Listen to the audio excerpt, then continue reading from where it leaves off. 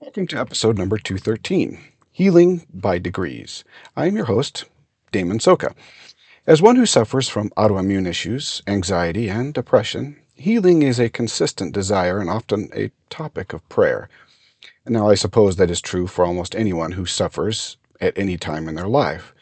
When the pain becomes real and emotions become overwhelming, we so often cry out, "Heal me." We may even ask, "What lack I yet to be healed?" as our suffering continues. We might question our faith. We might question our beliefs. We might question just about everything that we know about a benevolent, loving God. Pain has the effect of becoming all-consuming in our lives. That is true both physically and emotionally. We do not need to be bleeding, bruised, or broken to have pain so extreme that they cause us to reach up for any type of remedy that might help us. Pain most certainly brings us to our knees and to ask for blessings upon our head. But what does healing truly mean?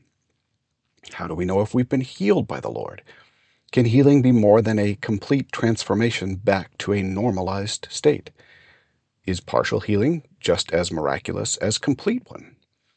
I would assert that healing is not limited to the miraculous complete healing noted so often in the New Testament. For the majority of us desiring healing, it comes far more often by degrees rather than all at once. I think many times we see, read, and even feel the healings performed in the New Testament, and we ask ourselves, why not me? Am I not worthy of such a healing? And then we focus on what we see as being healed rather than what the Lord sees is best for our salvation. There is a short miracle noted in Mark 8, verse 23 through 26 that I've always found very interesting. The Savior heals a blind man in these verses in a very unique way. When he is asked to perform the miracle, the Savior does not immediately heal the man, although that is very much what he might have expected. We find the Savior leading the man out of town first, then making clay from the ground in his own saliva and anointing his eyes. The Savior then asks if he can see, if the blind man can see, and he says, "I see men as trees walking," taking this to mean that he is not quite healed. The Savior again places his hands on the man's eyes, but this time without the clay, and his sight was restored. Now, we don't find any other time where an individual was touched more than once where a miracle was performed in steps. We are not given an explanation in the Scriptures for the process the Savior used for this man. He could have healed him right there in town by simply commanding him to see, but he did not. He led him out of town, took the time to make clay and anoint his eyes. Then he allowed for the man to be partially healed.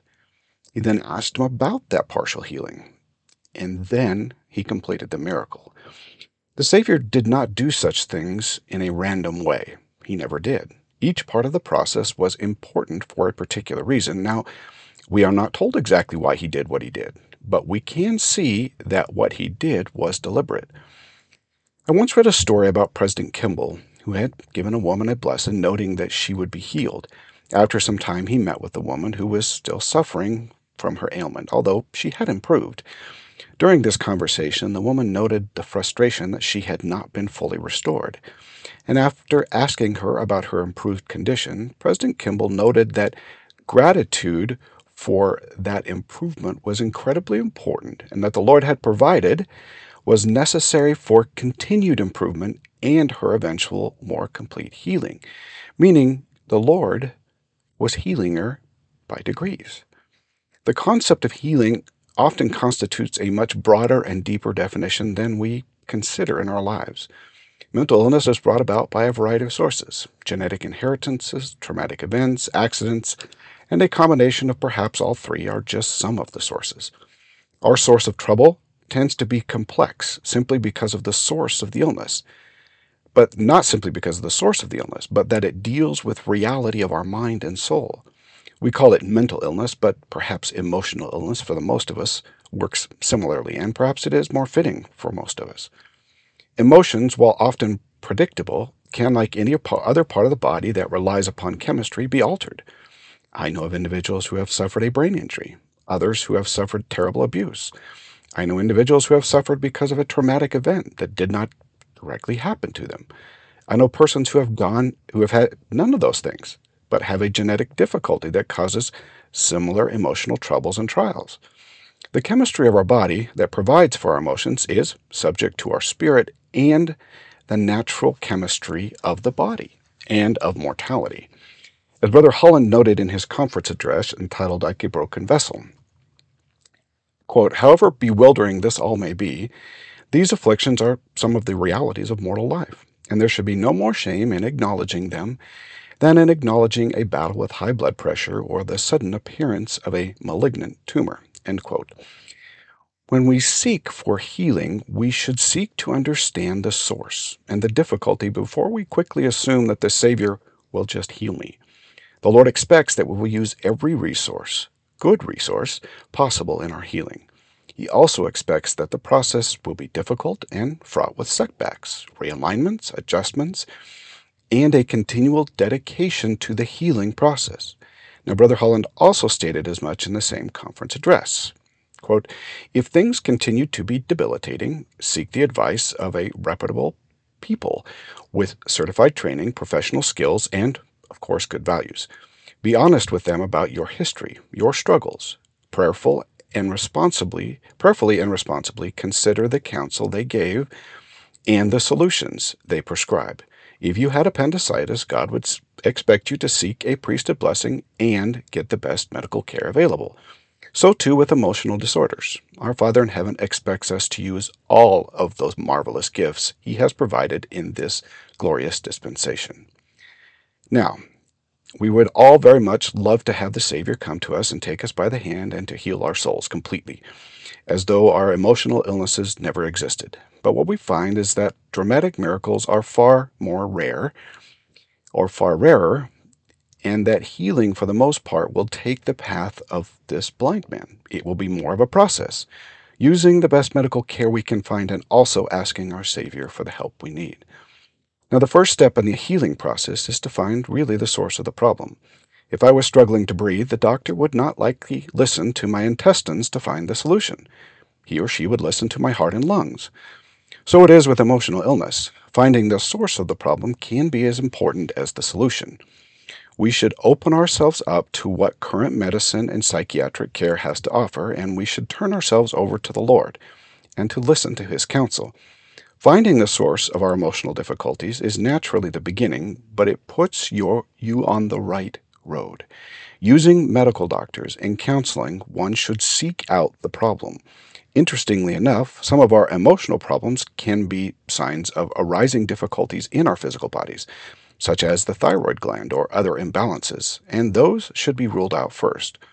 What one should understand is that emotional health challenges, like most types of medical examination, are a process of elimination, and working through that process is incredibly important. However, I would assume that for most listening to this podcast, the medical side of things, such as a gland issue and observable imbalances, have been exhausted.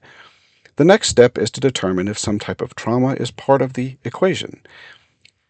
Now, it is important to remember that the trauma does not have to occur to us specifically, and we did not have to be at the scene of the incident either. Not everyone experiences trauma in the same way. We find that soldiers experiencing the same exact events process them differently. Some may end up with PTSD, depression, or other afflictions, and some do not end up with any type of affliction. Even head trauma can be very different from person to person. It is important to isolate the sources of the problem. For instance, if your emotional illness is based more in genetic backgrounds rather than in trauma, counseling may not provide much help. If it is more based in trauma, abuse, or accident, then counseling may provide a significant benefit. However, don't get stuck thinking that abuse and trauma always respond to counseling, or that a genetic defect can't benefit from counseling. That is the problem with emotional illness. The solutions vary by person, not necessarily always by the source. However, it is always important to start with a source. Now, personally, I am an advocate of counseling and medication to the extent that it works. For me, counseling does not provide significant benefit, and this is also true for my daughter who suffers with bipolar. I have relied more upon medications, but don't throw out counseling because it didn't work for your sibling, daughter, or your friend. The same is true for medications. Now, I'm going to get up on my soapbox just a little bit about medications. I understand that there is a counterculture that exists in our society and often within the church about taking what is termed psychiatric medications. And I agree we should be cautious, especially with medications or cures that are on the fringes of medical understanding and advice. But I don't believe that we should be so terribly concerned because a medication will alter our emotions in supposed unnatural ways, or that it might be addictive, which addictive is a strange term for this type of medication. The Lord has provided knowledge to wise individuals, and they in turn have provided for medications. I realize that healthcare and pharmaceuticals are also a politicized problem, and that men, perhaps lacking some integrity, might cause us to recoil at their monetary benefits from such beneficial drugs. But that shouldn't stop us from working with what science has to offer. I have for many years taken a variety of medications for both my autoimmune illnesses and my emotional health. I have found great benefit in these medications, and I have found them to be useful in many ways. I have also found something important, and that is they don't really affect my spirituality or my ability to receive revelation. They actually temper my emotions so that I can feel the whisperings of the Spirit and provide for me a much better life than I otherwise would have had. Without my medications, I would simply be disabled and unable to work or function, and I would have limited ability to fulfill my callings and provide help to my family and others. Without them, I could not write this podcast every week. What I'm trying to say, perhaps in too many words, is that we should be wise and use all the methods the Lord has to offer to find healing. When we start our healing journey and while we are in the midst of it, we should acknowledge the Lord's hand when we receive even a partial benefit of healing. We should be grateful for what we obtain, even if it's not exactly entirely what we desired. I admit I don't like taking medications every morning and night, but I definitely provide it definitely provides a healing blessing for me on a daily basis. And yes, like almost everyone, I have tried to quit my medication several times, and the result has been as expected. We should also seek the Lord's blessing through priesthood and through revelation. We should be open to listening to the Spirit and those around us as they help us through the midst of the crisis and then on to greener pastures. Now, perhaps the greater question, why? Why won't the Lord just provide the healing? I admit that I perhaps speak for myself in this answer, but maybe you will find something you can use. For me, my illness allows me to be consistently dependent upon the Savior for what we could call my daily bread. We are told in the Lord's Prayer to ask for our daily bread, and often the Lord provides long-term challenges that allow us to ask for this bread. Through it, I can see daily miracles, receive revelation, find peace, and consistently depend upon the Savior. So for me, it is a teaching method that has provided for a much deeper and richer relationship with the Savior. I have learned a great deal about myself, my emotions, my body, my life, and purpose, and ultimately the plan of salvation. Maybe it is that we seek more when we need divine help, and in seeking, we find all types of revelation.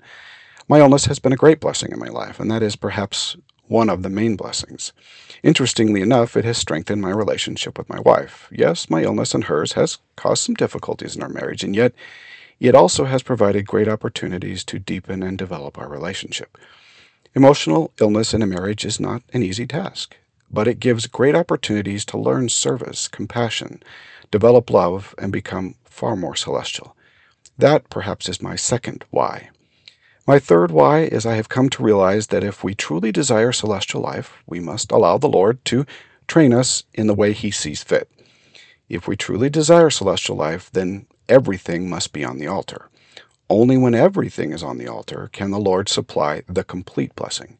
When we only give a portion to the Lord, then only a portion we will receive. And so even with my emotional and physical health, it must be placed on that altar. Even though I admit those are two very difficult things for me to place there. And they can't be on the altar for a short time. They must be there until the Lord is done with me. As much as I have pleaded with the Lord for a complete blessing, He has kept my emotional and physical health on the altar, and I expect that He will perhaps continue to do so until I have completed my training. Now, in the end, healing is really a process. We travel with the Lord. He knows exactly what we need, and He will give us rest once in a while to catch our breath. That road to healing will be individual to the person. One person's road may be very different from another, even when we are suffering from the same emotional illness. We must rely upon the knowledge we have and the mercies of the atonement of Christ to find the healing we desire. Finally, remember to let the Lord decide what, when, and where, and perhaps how we will be healed, and even to what extent that healing will occur. Be grateful, and you will find joy and rest to your souls, and in the end, you will find your sufferings will be your greatest blessings. Until next week, do your part so that the Lord can do His.